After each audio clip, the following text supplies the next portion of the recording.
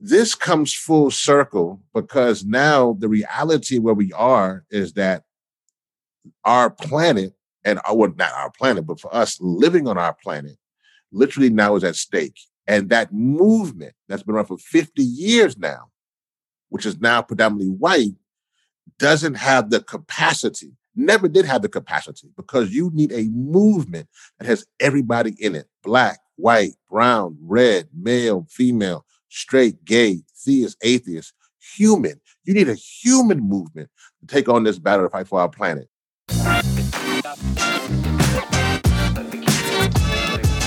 Welcome, fam. This is Courtney Russell Jr., and I'm here with my co-host, Emily Browker. Welcome to Humanize. We are two Americans with totally different backgrounds and life experiences. We're coming together on this podcast to dive right at the heart of the three things that shut down tough conversations about race: culture, power, and ego.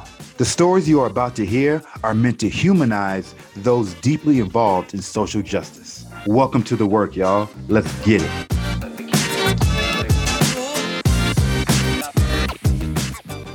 What's up, family? This Humanize team is back again.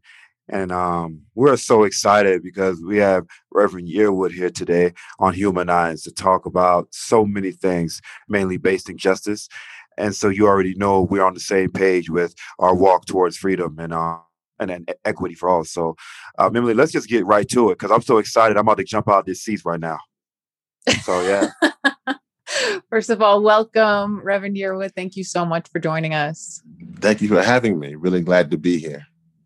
Awesome. Thank you. So for folks who might be being introduced to the Rev for the first time, so let me just tell you who he is. And we're going to be focusing on climate justice today. I'm so thrilled about this. So he is the president and founder of the Hip Hop Caucus. He's a minister, community activist, U.S. Air Force veteran, and probably one of the most influential people in hip hop political life. So he entered the world of hip hop politics as a key architect in P. Diddy's Vote or Die campaign in the run-up to the 2004 presidential election. From there, he went on to found the Hip Hop Caucus. And the goal of the caucus, we're going to hear a lot more from him on this, is to build a powerful and sustainable organization for the culture's role in civic process and empowerment of communities impacted first and worst by injustice. So he's a national leader in the green movement, and he's been working for years successfully bridging the gap between communities of color and environmental issue advocacy. So he has been fighting on the front lines for vulnerable communities, including at the international climate negotiations in Paris, and in efforts to fight new oil pipeline developments in Maryland and Standing Rock. He has received numerous awards for his work, including being dubbed as the new green hero by Rolling Stone and recognized by the Obama White House as the champion of change. So, folks, he is no joke, and we are so honored to have you. Thank you. So I guess it's good to say that you about that life, huh? I guess it's good to say that. Yeah. You about that life. No, definitely willing to fight for the people. That's for sure. That is for sure. Yes, indeed. So we usually love to hear kind of, one of the things we want to do is to humanize everyone's position in social justice. And so I'd love just to hear from you, about your life and what turns it took that led you into this position in the green movement, and what keeps the fire alive for you. Yeah. No, well, again, thanks for having me. And I feel like I got into the green movement like one of those comic book kind of villains, actually, in some aspect. If you've ever seen Black Panther, it was actually, I guess it was a Killmonger. It was a Killmonger, right? Yep. Yeah. Right. Yeah. And so, he was born into this process. He was born in this process in Black Panther through pain. And so for me, it was the same way. It's like I was in Washington, D.C. When Hurricane Katrina hit, but I'm originally from Louisiana.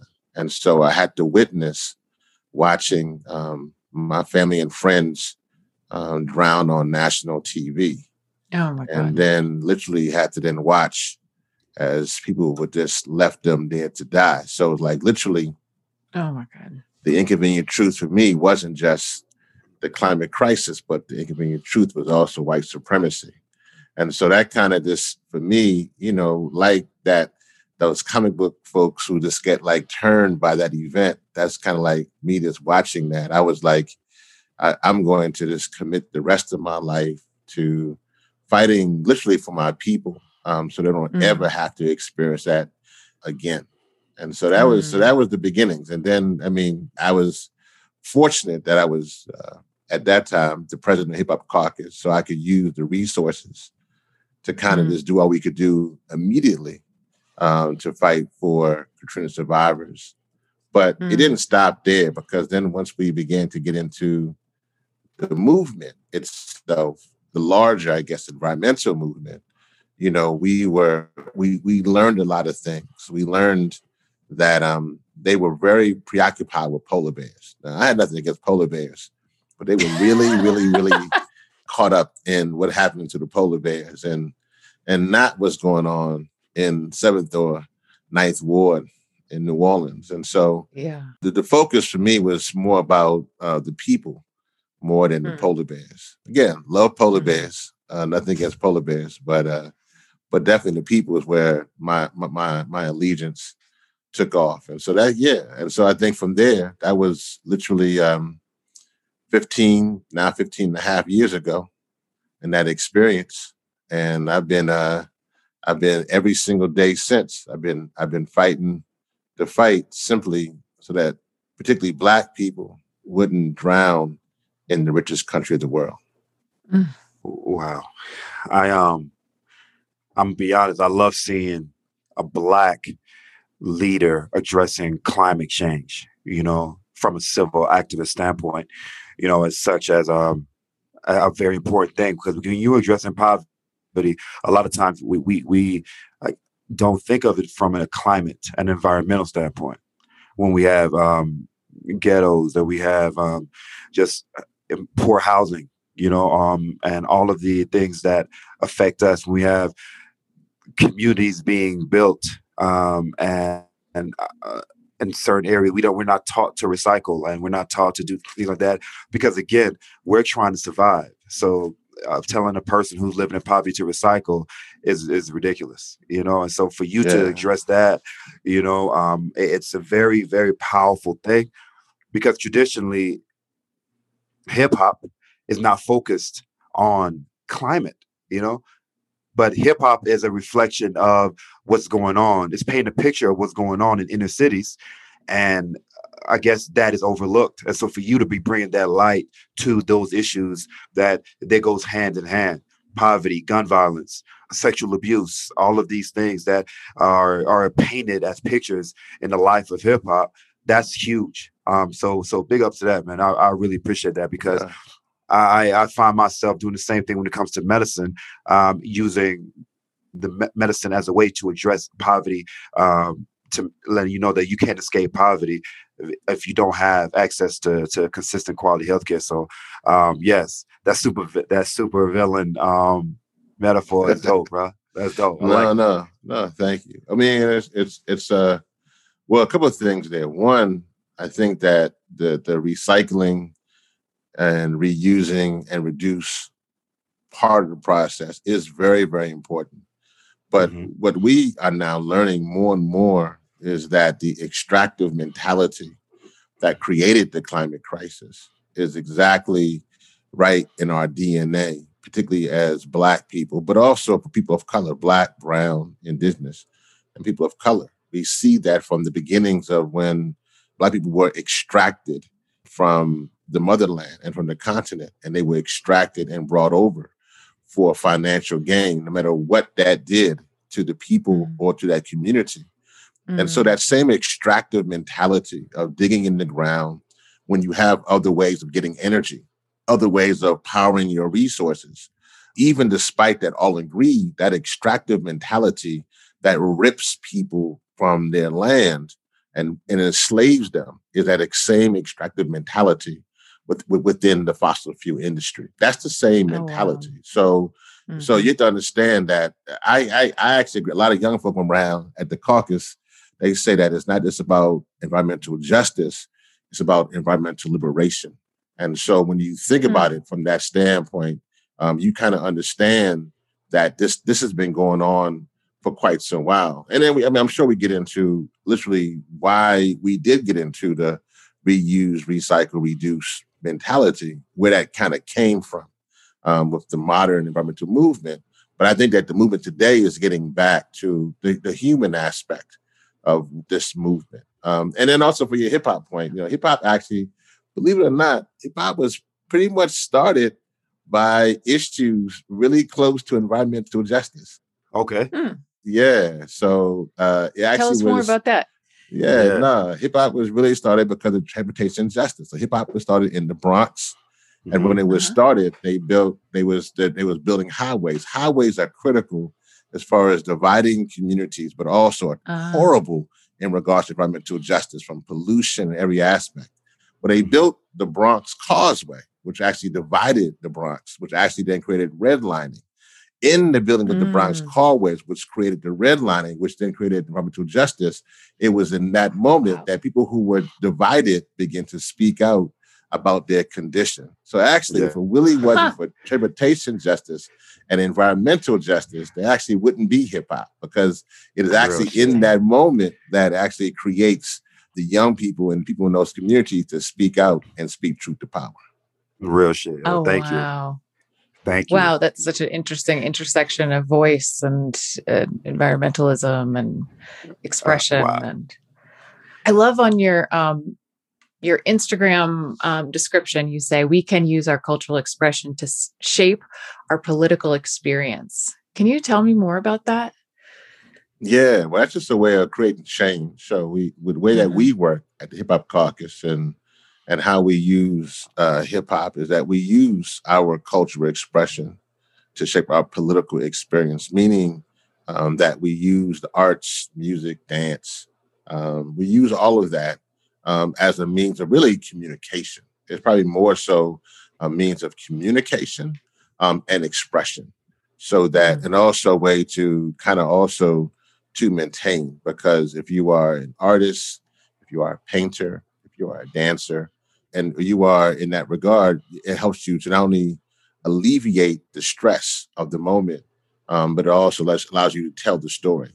And sometimes Mm. I think a lot of folks try to tell the story just through the academy, which is cool. Nothing wrong with the academy. But sometimes we do everything through the academy. And then we miss the other aspects of how to communicate.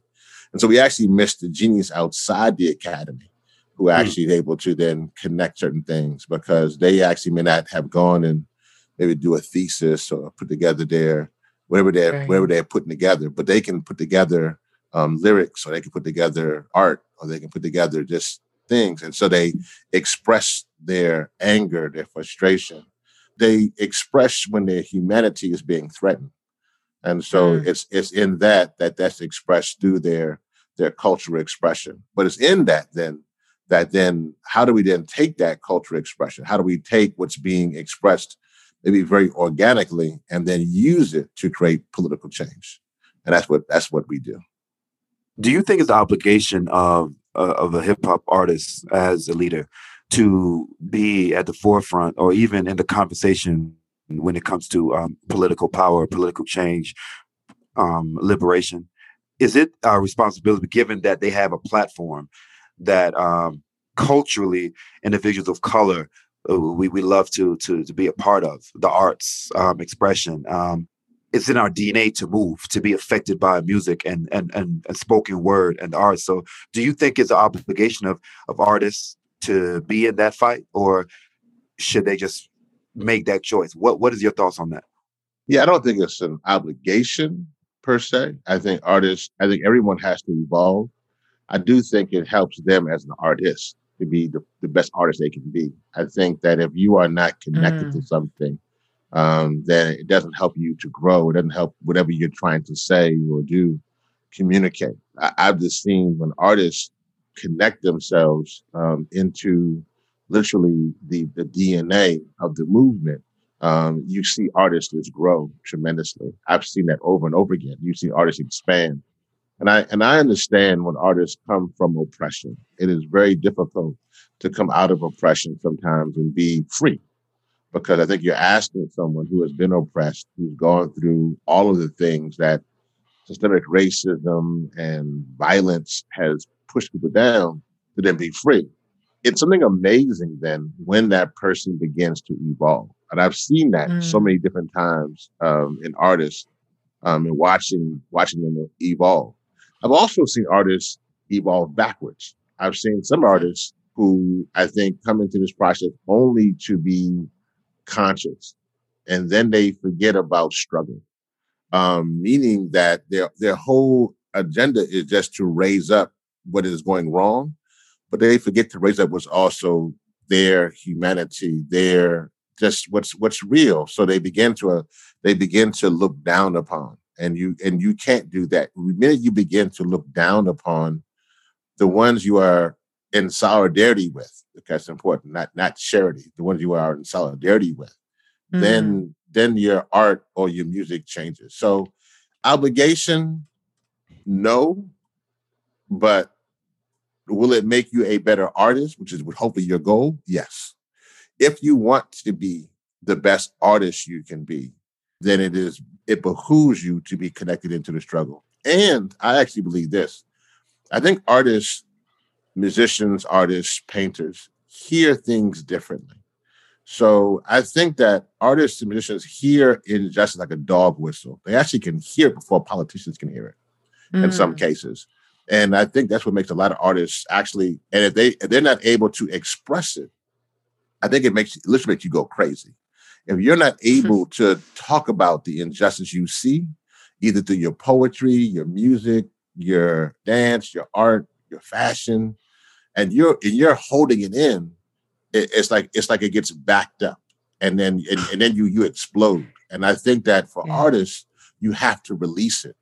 And so if you're not releasing that, then it actually will consume you as an artist. And so I think it's Yeah. important for artists to be able to show what they're feeling inside. And it may be whatever they're feeling. It could be, but it's artists have to release. If not, artists are just very unique people, because if they don't release it, then that causes them to then harm themselves sometimes. They begin to do a lot of different things that I think are not healthy for themselves. Yeah. This is that is such a valuable piece of information for me on a totally unrelated topic, because I have a 5-year-old who is definitely an artistic type and I am not. And I've been wondering, like, how do I support her more? Because her creativity is so like needing to be harnessed. And I Yeah. haven't thought about like what happens if it's not allowed to express, because we've been working on emotional regulation with her. And so just thank you. That was a unexpected slice of insight from this. So thank No, you. no, definitely. Can you say more about I guess it's about positionality. You mentioned solidarity versus charity in being part of a movement. Can you say more about that and the importance of positionality? Yeah, definitely. So I think when you're approaching a problem, you have to see yourself as not outside the problem that you're trying to fix. Mhm. And so a lot of times we approach problems in a way in which we're here to help. And if, for instance, if you're going into a community and say, I'm here to help community X, but you can always leave the community. You're not really there. You're just really staying at the Holiday Inn, and, Yeah. and you can pack up after 3 or 4 days and go back to where you live, which is very, very different. That's a nice gesture. Thank you for coming, but that's charity. When you live in that community and you're facing the consequences of whatever you're facing, if it's the climate crisis, if it's violence, if it's poverty, whatever it may be, if it's state sanctioned police brutality, whatever you may be dealing with, and you're there, then your survival is connected to your sister and brother. And that changes how you fight and how you approach things. It's like in your home, if your house is on fire and you try to get everybody out your house, then everybody's survival is dependent on one another. As nice as it may be on the outside, if you're pouring water on the house, you have a different perspective if you're inside the burning house. And so I think that your position in the movement and how you approach this must be seen as a position of, you can't do this work if you're positioned from the outside looking in. You can help, it's nice, but you really can't create the change, particularly when you're dealing with, in my situation, enemies like the fossil fuel industry, who literally their business plan means a death sentence for my community. And so when you have that, you can't approach enemies like that in a very haphazard, laissez-faire, I can leave during spring break, I can go to the Hamptons kind of mentality. You have to be in this day in and day out. You have to go to sleep and get up knowing your enemy is constantly trying to destroy you and your community. Yeah. Yo, brother. Yo, you preaching to my soul right now. Because when you are part of the problem that you're trying to address, there's a different sense of urgency, you know. And the reason I laugh like that and smile like that is because I am over the moon right now with yes. Like if we were in church, I'm dancing down the aisle right now. You know what I mean? I'm like going crazy because solidarity is the only way for me to achieve liberation for the community that I serve, you know, and come from that. And now our planet. Because this is the only planet we got. So that's the irony to this, is that we need all of us. Yes, yeah. Right. Wow. You spoke earlier about poverty and the marketing. And I always say poverty is marketed as a struggle. For some individuals, it's profitable, you know, instead of it being as a great place that births creativity. You know, most of the individuals that come from poverty, if they are big and we remember them, is because during the time they had no other option but to be successful. And so under that kind of sense of urgency, under that kind of stress, like we say in the hood, pressure busts pipes, you know, like when you under that kind of stress, you have nothing but to be successful or else. You said it before, life or death, you know? So when we talking about Tupac, Biggie, Kanye, like all these individuals who are culture shifters in the hip hop game, you know, like who knows what type of hip hop community would have had if Biggs and Pac was still living today, because they would have evolved like you spoke of earlier, because Big was trying to be more of an entrepreneur closer to his death, you know? And so we live in communities where we have to speak upon what we see, and people love that. They love to be distracted by the movie that is poverty, you know? And so let's watch that. And so now, like you said, as a musician grows, he starts to see that I can be bigger than this, and I can affect change, and I can also put back into my community.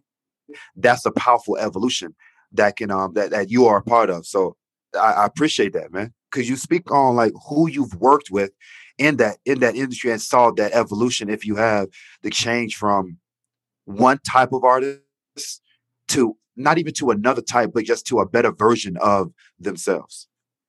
Yeah.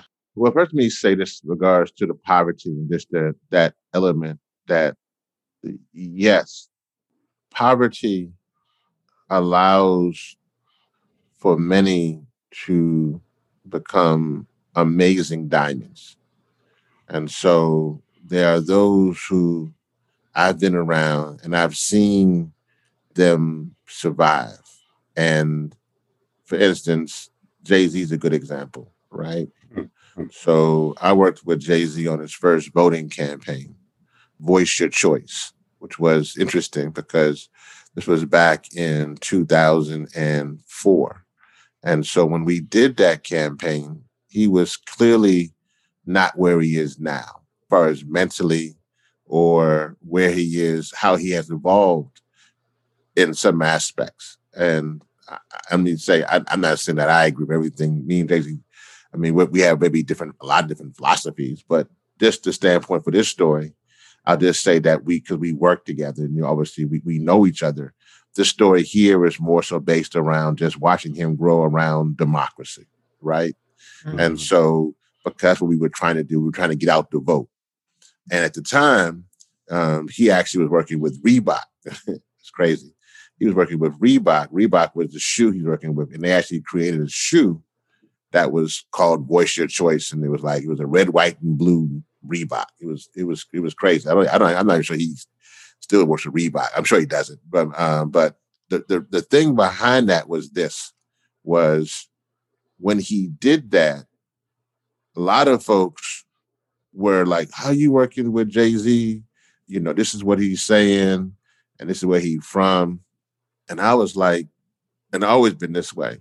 I was like, how do you expect our Malcolm Littles to become our Malcolm X if nobody is around? How do you expect our Cassius Clays to become Muhammad Ali if you don't allow for them to evolve? Some of them may fall off, but a lot of them actually will evolve. And so to your point of watching him now and to see a lot of things he's done, particularly when he was, when he went to Cuba and he was advocating to stop the blockade, and there's a number of things in regards to moving for Black lives. And clearly, he shows when you marry a good woman, your evolving can happen much faster too. Shout out to women power, 1,000%. Because I think that as good as he is on as far as democracy, I think that Sister Beyonce is 1,000 times better. Sorry, Jay, but that's like real facts in that regard, fighting for the people. But I bring that up though because you mentioned something that the thing though is that there are systems that don't allow the Jays, the Beyoncés, the Diddy's, to whoever gets to that level are very rare. What we are talking about in the system is how do we make sure that more people survive what is intended for almost like genocide? Yes. So when we're talking about, for instance, I Can't Breathe, and you're talking about Eric Garner as an example, Eric Garner who said, I can't breathe before George Floyd said it. And unfortunately, we didn't learn much from when Eric Garner said it to when George Floyd said it. But the thing, though, is that when Eric Garner died and was murdered, his community in New York received an F for air quality. And then when I began to look closer and work with the Garner family, I realized that almost everybody in his family had asthma. And then when I looked a little closer, I realized that, 68% of Black people live within 30 miles of a coal-fired power plant, causing asthma, emphysema, and cancer. And then you realize that Erica Garner, who then was in her 20s, started to fight for her father, Eric Garner, died because of an asthma-induced heart attack. You then realize that there are a lot of people in our community who ain't making it. So I agree. Well, poverty in those situations if you can survive it, it makes you better. But I'm also just so concerned that our community isn't allowed to evolve. In other words, our Trayvons aren't allowed to become Elons, right? And so they're not allowed to go through what they need to go through to get to that point. And I think that's the other thing we got to stop is that how do we stop our community from being literally killed?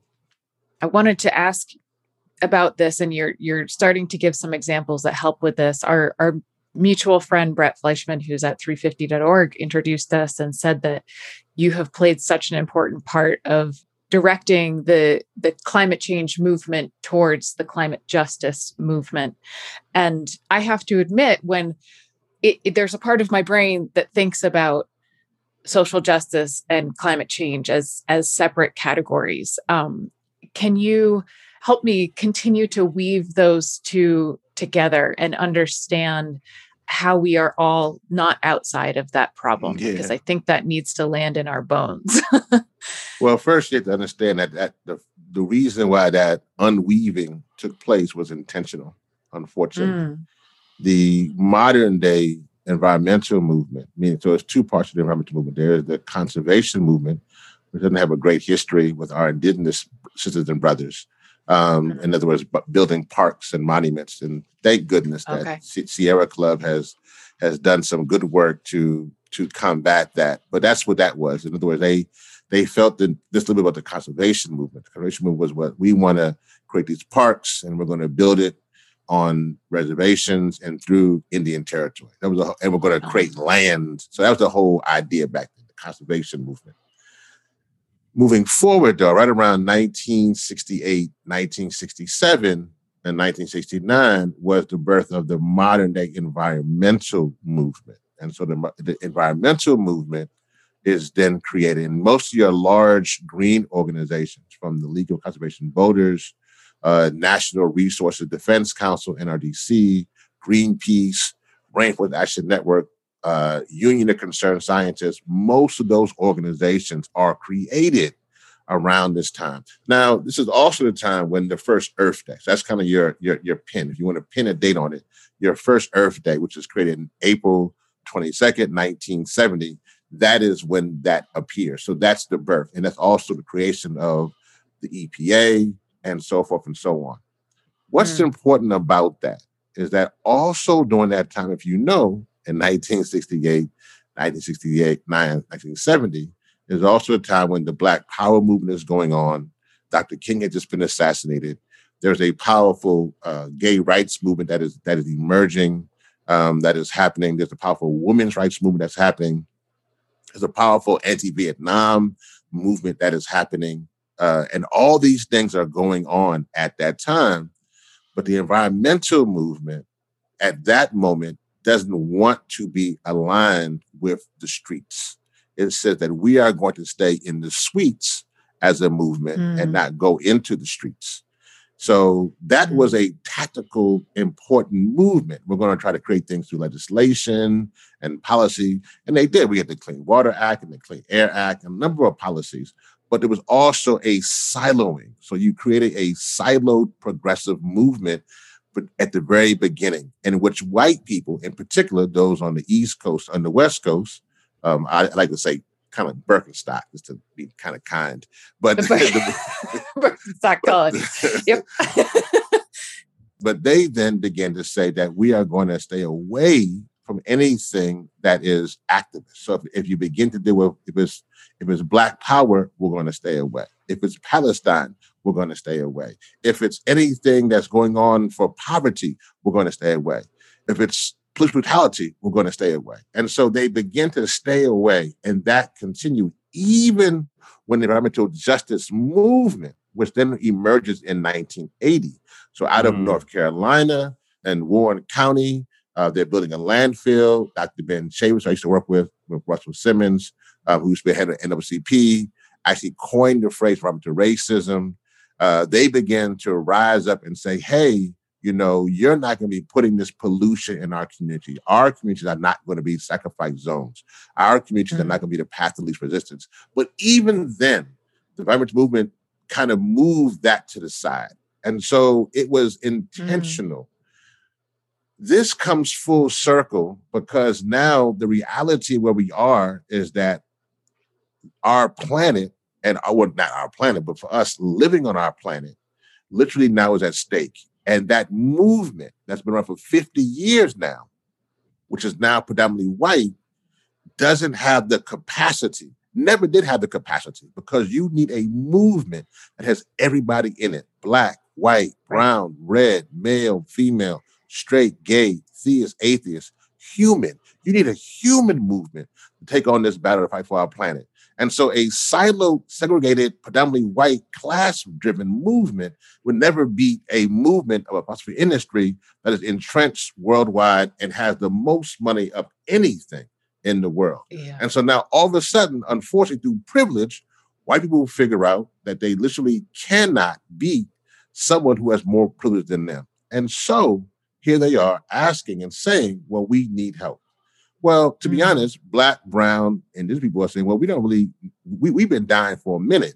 And so, and we know how treacherous and how vicious they can be by putting their pipelines in our community and putting their landfills and all those things in our community. And so then when you have, that was a moment in which people like me and many others are now saying that we need to fight for everybody, but particularly we got to fight for those who have been put in sacrifice zones and raise it up. So the environmental movement is now at a crossroads, to be honest, really at a crossroads, in which they're at a moment now where they now have to say, for years, we decided to silo ourselves away from the progressive movement. But now we're in a moment now when we need everybody. So now they had to go through a lot to go through. So now they need to change their organizations, because to be honest, they not to say that, hey, we can't do this with having orgs that are 90% all white. We've been marketing this stuff for a certain kind of, it's created its own culture. That's one of the things that's important. People always say, Rev, how did you know that, Rev? I know culture. And people would always say to me, how did you understand that from the very beginning? I said, because they would, even when I first came into this movement, the climate movement would say, oh, we want culture, we want this, we want that. But then I would say, no, you already have a culture. There is a, now listen, I like Patagonia, I like North Face, I like outdoors, man. I like all that. That's cool. It's cool gear. But there's a culture within being a climate person. And in that culture, that kind of, that way, that culture is devoid of justice. And so now we're at a moment where we're fighting for humanity. Like literally, our parents in the 20th century fought for equality. And we're definitely still fighting for equality. But right now in the 21st century, us and our kids are not only fighting for equality, but they're fighting for existence. Like literally, our kids are literally fighting to live. 50 years from now, our children and our children's children are going to live in a world, if we don't make changes, that will be horrific. It is already a bad situation right now from wildfires and droughts. But for them, can you imagine what this world would look like if we continue on this path? It will be chaos. They will be, and I don't want that for myself or for the next generation. And particularly knowing what happens to poor people and Black people, I know what it looks like for them. And so that is the reason why now justice has to be at the center of the climate conversation, like it or not. But here we are.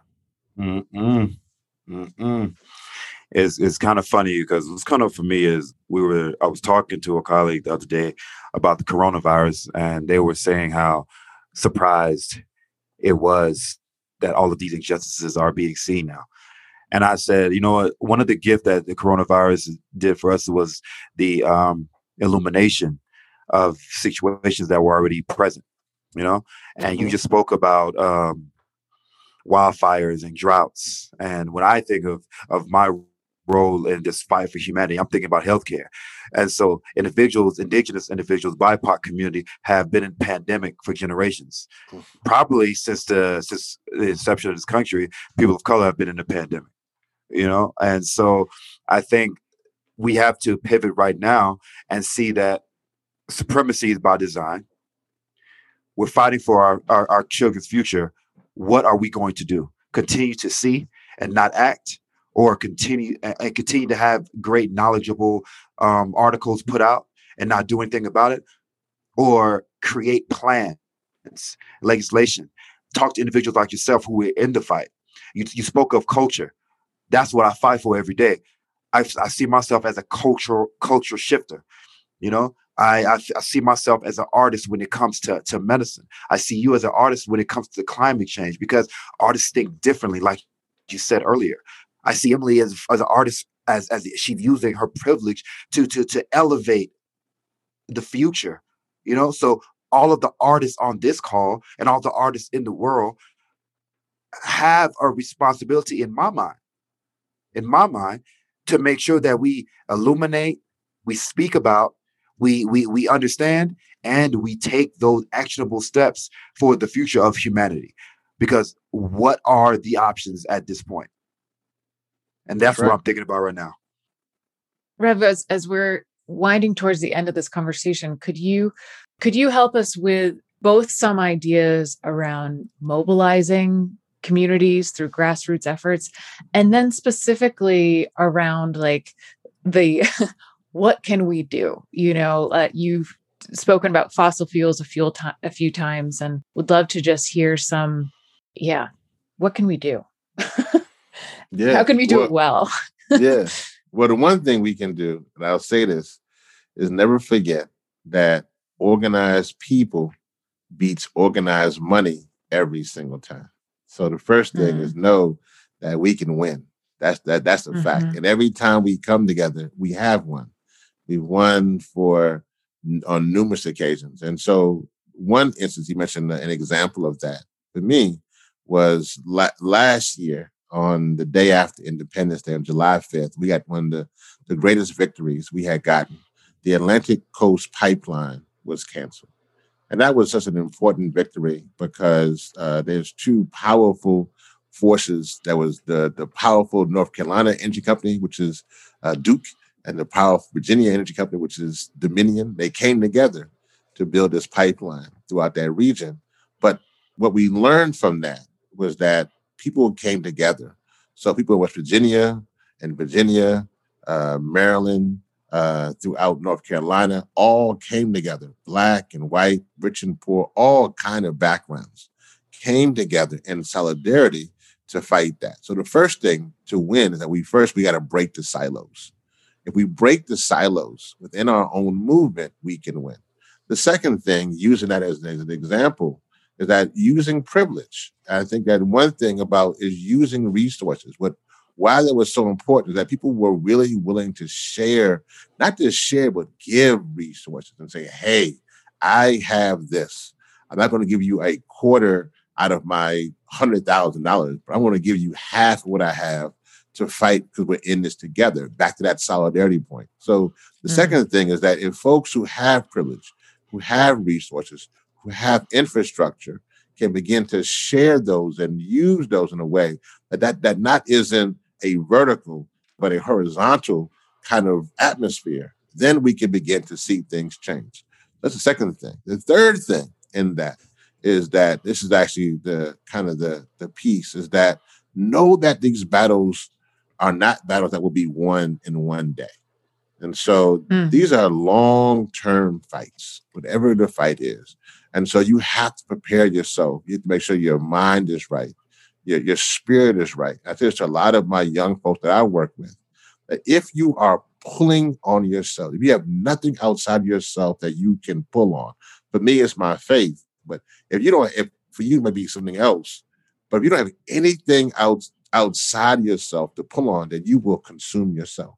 You mm, cannot do justice work if you are cynical, if you are bitter, if you are jaded. It is mm, impossible. So you have to fix yourself. You have to align. You must get that good medicine that we've been talking about to mm, fix yourself so you can be right for this fight. If you aren't right, just like you are, if your car was damaged, you can't put that car on the road. If you're damaged, you can't do justice fight. You have to go get yourself fixed before you get into the fight. Take that time. Self-care is a revolutionary act. And so take that time. And then the last thing I'll say for us to win, to me, ultimately is love. I think that this year, we had a winter storm in Texas, which showed energy poverty and the problems of energy justice. And it showed our grid and many other problems too as well. While folks were trying to go to Cancun, we saw that people were left behind. yeah. And we saw that the energy companies were celebrating because they made more money than ever through that crisis. We Mm, also saw that there were 5-year-olds and 11-year-olds and 9-year-olds who literally froze to death and died in their bed while their mothers were screaming and their fathers didn't know what to do. That ain't the kind of world we want to live in, y'all. And so we gotta have a word of love. And I believe that love conquers all. And I think that we have to even means that we got to put our body against the gears of the machine to bring it to a halt. We got to do it. If it means that even our life that we love so much is not as long as we want it to be, or as rich, but we are giving it and all for the next generation, we got to do it. So that's why I think those are the things we got to do. And if we do those things, then we can win. If not, then the goal of simply having clean air and clean water and a world where we can not have racism and a world where we're not trying to kill each other will continue. And that world is not a world that I think we want to leave to our children. Damn. It's sobering. It's sobering and aligning. What you've spoken of reminds me of like an AA model, right? Where we're like all kind of addicted to this world of extracting from the planet relentlessly and plowing over whatever happens and creating all these situations that need to be repaired, and to pull ourselves out of that, aligning with a higher power. I think is how they talk about it in AA, to get our world on a path to recovery. Are you hopeful? Yeah, I'm very hopeful. Okay. Oh yeah. No, I got to be. No, I'm super hopeful. I mean, I'm sitting there talking to you. and I mean, I have seen, we have seen so many opportunities in the past where folks have overcome. I mean, this is the big one. I mean, we have a time clock. I mean, it's like our challenge is great, but I think that we've overcome so many things. I'm not naive though. I'm clear. I'm very wide-eyed to what the consequences could be. I'm very clear. And I'm very clear that if we don't move, I'm very clear what can happen. I'm seeing it right now, what's happening. So I'm super clear, but I'm very hopeful. Now I'm super hopeful. Like I said before, I believe in people. I believe in the power of people. No doubt about it. I see people win every single time. And so I don't think it's going to start losing with us. Yeah. How can our listeners stay connected to you and support your ongoing works? There's something that they can join up with. Yeah. Thank you. Thanks for having me. Really enjoyed this time. Hope you all enjoyed having me. Talk a little bit. No, I appreciate you. Yeah, thank you. Appreciate that. At Hip Hop Caucus, we do that. They actually do some great work. I'm just still around. They pretty much run. It's pretty much millennials and Gen Z. They just let me hang around because I grandfathered in. So they just make sure I have health insurance and I can just stay in the corner. But they do amazing work, and so I'm with them. So if you go to think100climate.com, they have like a whole platform how they are attacking the crisis, again using the cultural expression, Sigma's political experience. So they have podcasts like this, they have radio shows, they're creating documentaries, they just created a climate comedy documentary that was so they're using comedy, as a way to engage and broaden the movement. They're using music. So they have an album that came out that was with Common and Neo and Crystal Waters and others. So super dope, called Home, Heal Our Mother Earth. Came out a few years back, but it's just really dope stuff they do there. And they're doing activism. So, all these pipeline fights, they still right there, like Mountain Valley Pipeline, Line 3, Byhalia Pipeline in Memphis. So doing really good work. So go there. Or if you don't want to do climate stuff, they do other stuff. Let's go to hiphopcaucus.org. If you want to do stuff around civil human rights, they right there in the fight in that aspect. If you want to do things around economic empowerment, they right there in that fight. If you want to do things around democracy, around some of all these voter suppression laws that are going crazy, they're right there in that fight. So, so Hip Hop Caucus is great, doing great work in that aspect. And I just think that, they have a We Shall Breathe Summit. And also they do a lot of work they got coming up. So just go there and check it out. And then, and just get involved in it. And if you're an artist, I'll just say this to artists as we close. I just say, if you're an artist, there's never a time when you are more needed right now than now. If there's ever a time when you feel your art was needed, you're right.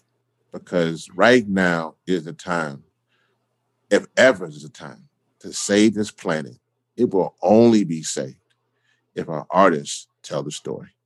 If they don't do that, we ain't gonna make it. Man, they call you Rev for a reason, because you preach this whole episode, man. Thank you. Thank you. Well, thank you for having me. I appreciate y'all. Thank you so much. I really appreciate it.